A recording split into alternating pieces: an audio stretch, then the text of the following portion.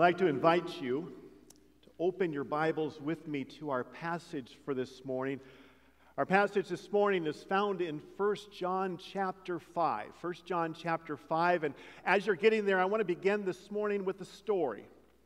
It's a story about a police officer who pulls a driver over for speeding. And after he has explained to the driver why he got pulled over, before the driver can even respond, his wife, who's sitting next to him, says to him, "Honey, I told you, you got to drive slower until you get your license." Now, before that driver could even respond, the police officer is just stunned by this. He said, "You mean you are driving without a license?" Again, before the driver can respond, his daughter, who's sitting in the back seat, says, "Officer, please be understanding with my father. He gets excited when he's drunk." Police officer is stunned. You're driving without a license while intoxicated? Again, the driver can't even respond, and his son in the backseat throws up his hands and says, "I knew we wouldn't get very far in this stolen car." That father had 3 unwanted witnesses, didn't he? This morning, we are going to hear from a true witness, a desired, wanted witness. This is not a human witness we're going to hear from. This is going to be a witness of God himself. We've been studying the book of 1 John this summer, and we're coming to the last chapter together this morning. And John continues to refute those false teachings that he's been addressing since the beginning of the letter. So let's go to our passage together. 1 John chapter 5, where I'm going to begin reading at verse 1. "Everyone who believes that Jesus is the Christ is born of God, and everyone who loves the Father loves his child as well. This is how we know that we love the children of God, by loving God and carrying out his commands. In fact, this is love for God, to keep his commands. And his commands are not burdensome, for everyone born of God overcomes the world. This is the victory that's overcome the world, even our faith. Who is it that overcomes the world? Only the one who believes that Jesus is the Son of God. This is the one who came by water and blood, Jesus Christ. He did not come by water only, but by water and blood. And it's the Spirit who testifies, because the Spirit is the truth. For there are 3 that testify, the Spirit, the water, and the blood, and the 3 are in agreement. We accept human testimony, but God's testimony is greater, because it is the testimony of God, which he has given about his Son. Whoever believes in the Son of God accepts this testimony. Whoever does not believe God has made him out to be a liar, because they have not believed the testimony God has given about his Son. And this is the testimony. God has given us eternal life, and this life is in his Son. Whoever has the Son has life. Whoever does not have the Son of God does not have life." Now, there's a lot here, isn't there? John is getting to the end of his letter, and he's leading up to the climax. He's leading up to the second purpose, the second reason for writing this letter. Now, we saw the first reason back in chapter 2. John said he's writing this letter to address the false teaching that has made its way into the church. And we actually looked at this second reason a few weeks ago. It's found in verse 13, the verse immediately following our passage this morning, where John says, "I write these things to you who believe in the name of the Son of God, so that you may know that you have eternal life." John wants to provide these first century believers with the assurance of their salvation. These false teachers have created doubt, and that's difficult. It's difficult when we doubt our eternal destiny. And so John wants to comfort them by explaining the truth to them. And our passage this morning sets the stage for that. Now, questioning one's faith and doubting our salvation is a very real thing. It happens far too frequently in our world today, as well as in that first century world that John was writing to. But the question is this: can someone be absolutely certain of their salvation? John is directly speaking to this question in this passage this morning. And throughout his letter, he has been providing test after test to provide assurance to his readers. And he provides that assurance through the asking of 3 basic questions that he is implying throughout his letter. The questions are this: do you believe? Do you obey? And do you love? Now, obviously, the false teachers fail miserably on all three counts. They do not believe that Jesus is truly God incarnate. And they do not obey God's moral teachings. In fact, they make light of sin. And they do not love. In fact, they teach a form of elitist pride and divisiveness that basically boils down to a hatred for anyone who's not as spiritually enlightened as they are. Well, as John begins our passage today, he is braiding a cord of three strands. Those three strands are made up of belief and obedience and love. And he braids this cord that tightly binds the Christian to Christ. And all three of these are the result of God's loving and active work in a believer's life. In verses 1 and 2, John is pointing back to something he spoke about in chapter 4, when he tells us that our ability to believe and to obey and to love is the result of God first loving us. And in verse 3, John is getting to the heart of agape love. Now, agape is that Greek word that is the kind of love that comes only from God. It's the kind of sacrificial, divine love that God invites us to share with others. It's God's agape love for us that caused him to send his Son into the world to die for the sins of the world. And when we agape love God, and we desire to love him, to obey him, to serve him with everything that we have and everything we are. Now, sometimes people choose to follow Jesus because of what they get out of it. Sometimes people choose to follow Jesus because their life is better with him than it is without him. And certainly that's true. When we follow Jesus, we can experience more peace and more joy and more meaning in life than we ever could apart from him, because we have the Holy Spirit within us. But that's not agape love. There's something deeper and more profound when we find ourselves loving God because he first loved us and because he gave himself for us. Agape love leads us to love God because he's worthy and deserving of our love and devotion. And that takes our love for God deeper, and it causes us to be willing to obey him. Agape love is not about warm and fuzzy feelings. Agape love is so much deeper than that. In verses 4 and 5, we see John coming to what might be the most comforting words in his whole letter. He tells us that everyone who is born of God, everyone who believes that Jesus is the Son of God, has the power to become the winner in the game of life, has the power to overcome the sin and the power of sin and the schemes of our enemy, has the power to overcome this pagan system called the world. Now, John tells us that the Christian's secret weapon in this is faith. And commentators disagree on what John is talking about when he says in this passage that our faith causes us to overcome the world. Some commentators would say that it's that initial coming to faith, that initial decision to follow Jesus that causes us to overcome the world. Others would say it's those daily decisions to resist temptation, those daily decisions to live as God calls us to live. I tend to believe that John is speaking of both of those, that our faith overcomes the world when we make that initial decision to follow Jesus, as well as in those daily decisions to live as God calls us to live. In verse 5, we see John changing. He's been speaking in the past tense, and he begins to talk about what God is continuing to do in our lives through our faith. We overcome the world as we continue to believe and trust in Jesus.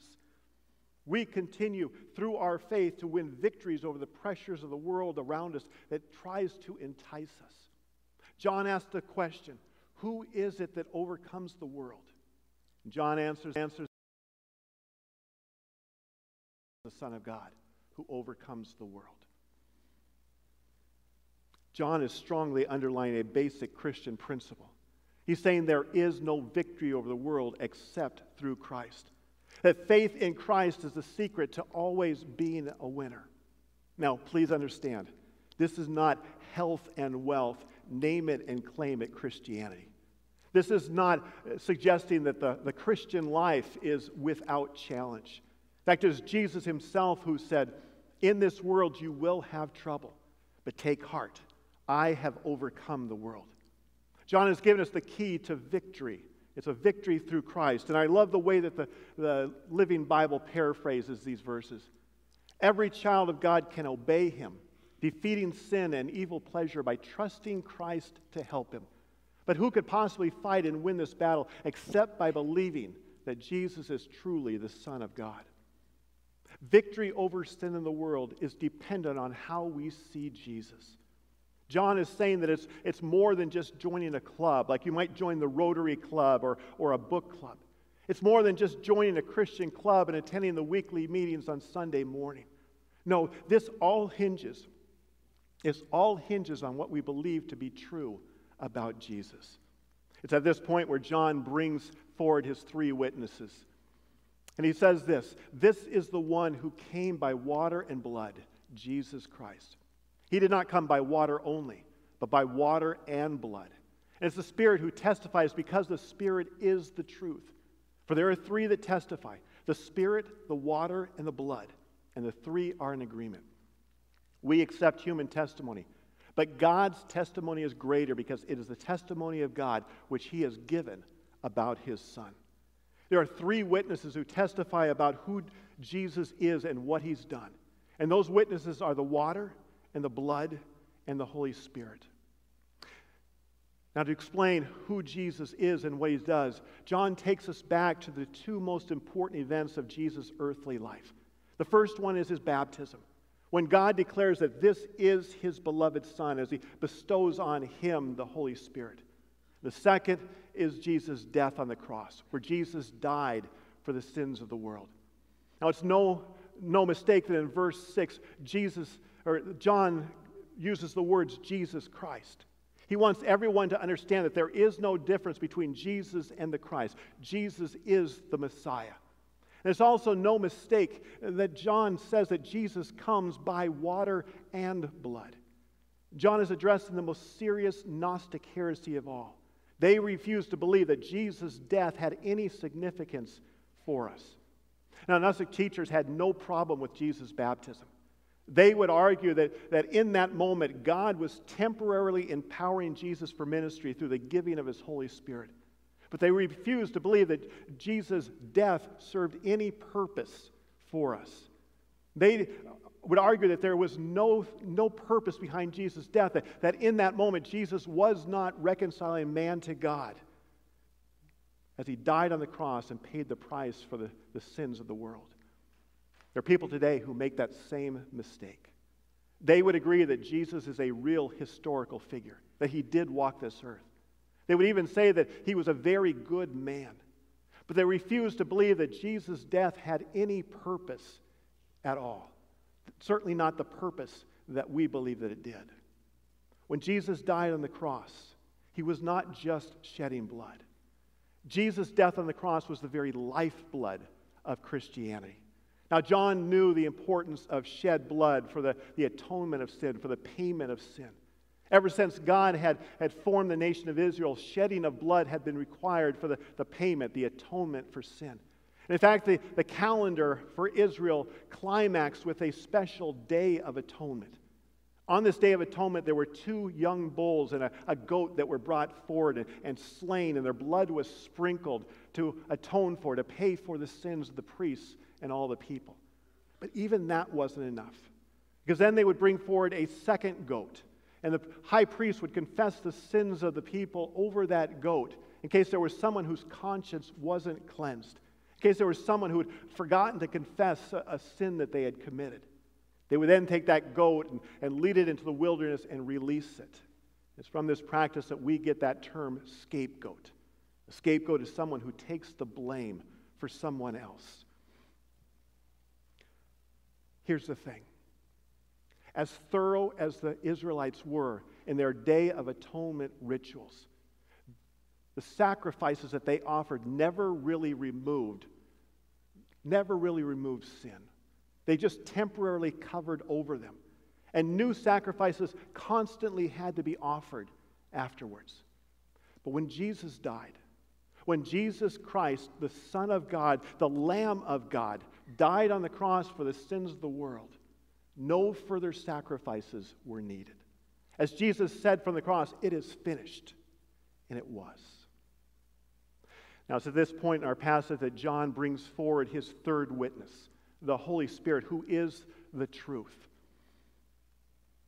The Holy Spirit is a powerful inner witness to the believer about what is true.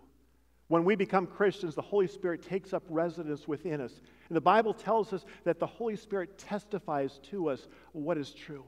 And that's what John is getting at in verse 10 when he says, the man who really believes in the Son of God will find God's testimony in his own heart. Not only did the Spirit testify externally at the baptism of Jesus and at the death and through the cross of Jesus, but he also testifies internally in the believer's heart. John has made an open and shut case, explaining to the people that Jesus Christ is the Son of God, the one who comes and died for our sins, and the one who rose again, one who lives now and forever. There's a story that I was reading recently about a pastor relating an experience he had growing up as a child in West Baltimore. Seems that this pastor as a child often had to try to convince his friends of things that were true about him and about his family. For example, he told his friends about growing up on a military base in New York and how the fighter jets would fly right over their houses. It seemed like they flew so low that he could almost reach out and touch them. Now, nobody had ever experienced this in this West Baltimore neighborhood. And so his friends would say, "Nah, man, you're lying. You're lying." Another time he told his friends about a station wagon that his family had before. This station wagon had a sunroof in it. Now, nobody in this West Baltimore neighborhood had ever had a car with a sunroof. They had a hard time picturing how a window could be placed in the roof of a car. Again, they said, "Nah, man, you're lying. You're lying." And so to help them understand, to help them believe what he was saying was true, this young boy would say to him, "If you don't believe me, you can ask my mother." Because a parent's testimony adds credibility to the story, right? John is saying to his readers, if you don't believe us, you can ask God. Because the Spirit is truth. Because it's the Spirit who testifies. Because the Spirit is truth.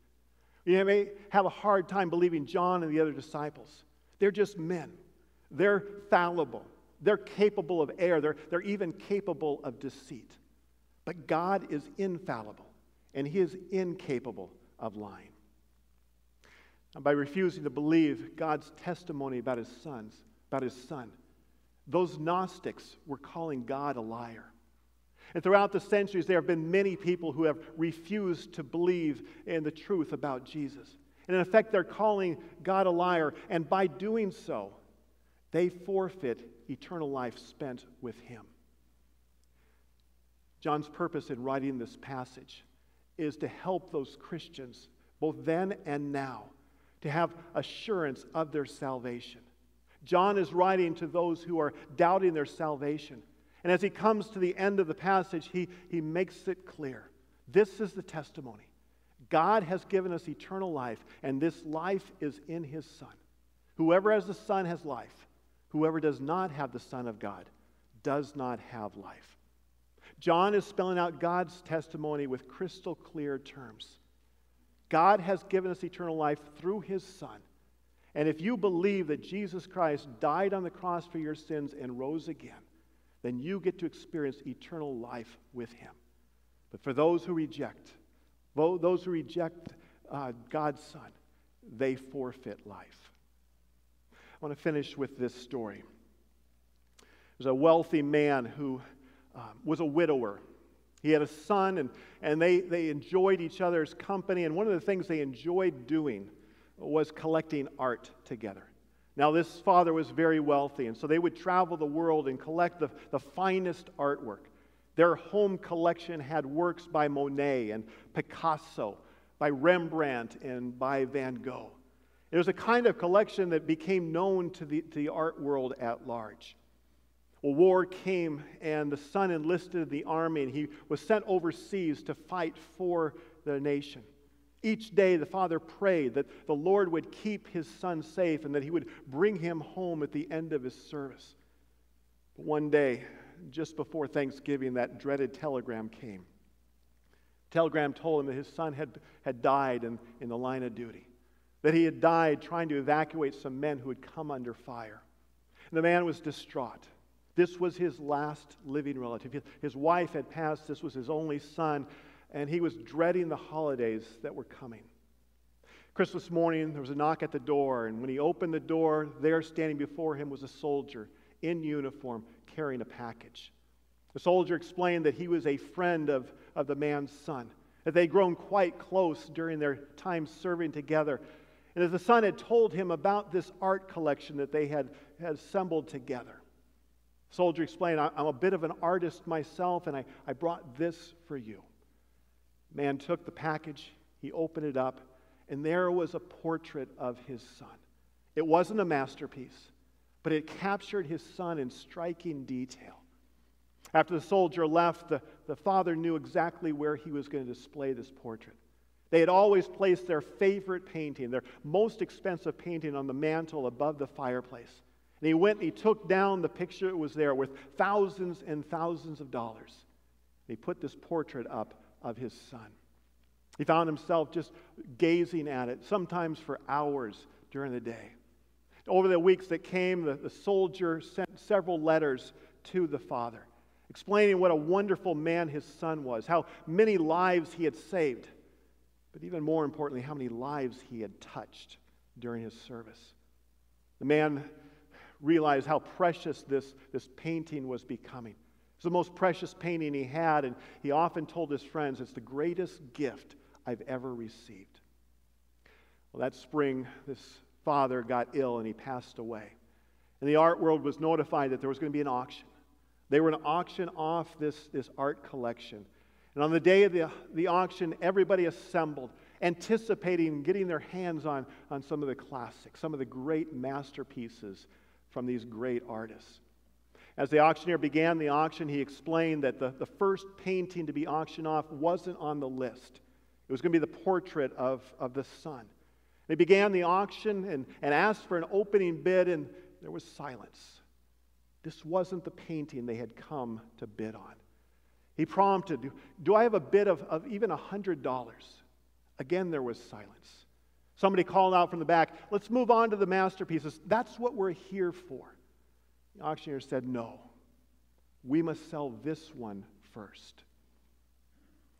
There was a man sitting in the front row who was a neighbor to this father. He said, I knew the son. I always admired the son. I would be honored to display his portrait in my house, but I only came with $50. Would you accept a bid of $50? The auctioneer said, we have an opening bid of $50 from the man in the front row. Do we have a higher bid? Silence. The auctioneer said, $50. Going once, going twice. Sold to the man in the front row. At this, there was a collective sigh of relief in that room. Now we get to bid on the real stuff. Now we get to bid on the masterpieces. Can you imagine their surprise when the auctioneer declared that the proceedings were now concluded? The auction was done. There was a grumble, an angry grumble in the room, and somebody called out, hey, what about the other masterpiece? We came to bid on those. What about those? The auctioneer said, it's very simple. According to the will of the Father, whoever takes the Son gets it all. Whoever takes the Son gets it all. God has given us eternal life, and this life is in His Son. Whoever has the Son has life. Whoever does not have the Son of God does not have life. John's words are words of assurance to believers in his day and to us today. If you have by faith placed your trust, made Jesus your Lord and Savior, then you have eternal life. You have abundant and full life today and for all of eternity. But for those who refuse the Son, they forfeit life, both now and forever.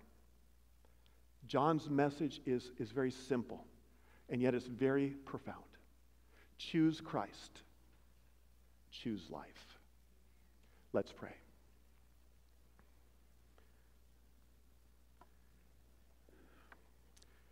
Thank you. Thank you, Lord, for your word which speaks to our heart, speaks to our soul. It communicates the words of eternal life.